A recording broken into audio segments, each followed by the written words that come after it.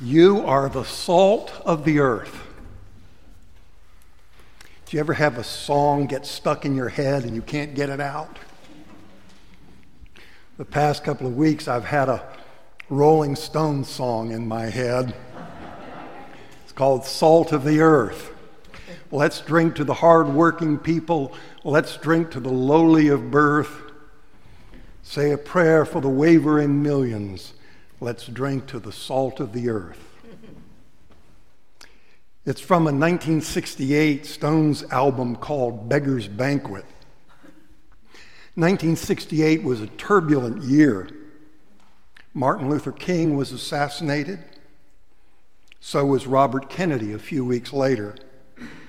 There were riots in American cities and violence at the Democratic Convention later in the summer. There were also riots in Paris, a Russian invasion of Czechoslovakia, and protests against the Vietnam War. Thematically, Beggar's Banquet is as close to a concept album as the Stones ever released. It came out with a folded cover. The front was an engraved invitation in elegant script, Beggar's Banquet, RSVP. But when you opened the album, there was a picture of the Stones dressed as medieval peasants in a riotous orgy around a castle table. Clearly, the peasants had stormed the castle and were enjoying the fruit of the spoils of their master's table in a scene of debauchery and anarchy. The song and the phrase salt of the earth are, of course, taken from the portion of Jesus' Sermon on the Mount that we heard this morning. The song Salt of the Earth popped into my head during the sentencing hearing for the man who had pepper sprayed Brian Sicknick on January 6th. His longtime partner and his mother made victim impact statements, and the hearing was attended by over 60 members of the Capitol Police in dress blues. And I heard the lines, "Say a prayer for the common foot soldier. Spare a thought for his back-breaking work. Say a prayer for his wife and his children who burn the fires and who still till the earth." And I thought, they are the salt of the earth, the thin blue line that keeps us safe, defends our liberty, and pushes back against the forces of chaos and anarchy. And it is this, our allegiance to a republic with liberty and justice for all, and the peaceful transfer of power, that makes us a miracle, as Ronald Reagan said in the words also from this morning's gospel, a city upon a hill, a light to those in darkness, whether to dissidents in Russian prisons or to women in the streets of Tehran. But Jesus' teaching does more than confer status or commend homespun virtue. It comes with a warning. If salt loses its taste, it's no longer good for anything, but is thrown out and trampled underfoot. And sadly, we've seen that too in the video of the Memphis police beating Tyre Nichols, when those who should protect and serve instead become agents of oppression and anarchy. But of course, Jesus is not speaking to policemen or even presidents, but to those who came to the mountain to hear him and to his disciples who would follow him, and to us who have come to hear, as we heard last week, words of blessing and comfort. To us, in our poverty of spirit, in our mourning, in our meekness, as we are merciful and as we hunger and thirst after righteousness. It is we who are the salt of the earth. It is we who are a city built upon a hill. It is we who must hear the words of warning and take care not to lose our taste or hide our light under a basket. For Jesus is not speaking to any nation or of any nation, but of the kingdom of heaven. He is speaking to us who pray, "Thy kingdom come."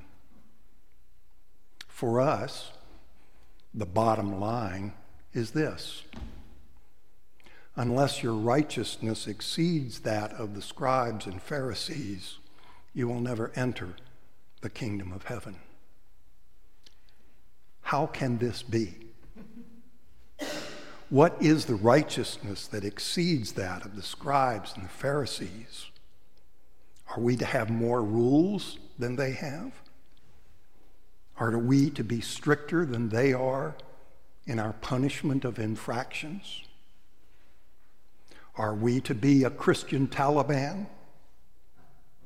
Or must we have a morality police like those who killed the young woman Masha Amini in Tehran? No. We heard last week what the Lord requires: to do justice, to love kindness, to walk humbly with your God.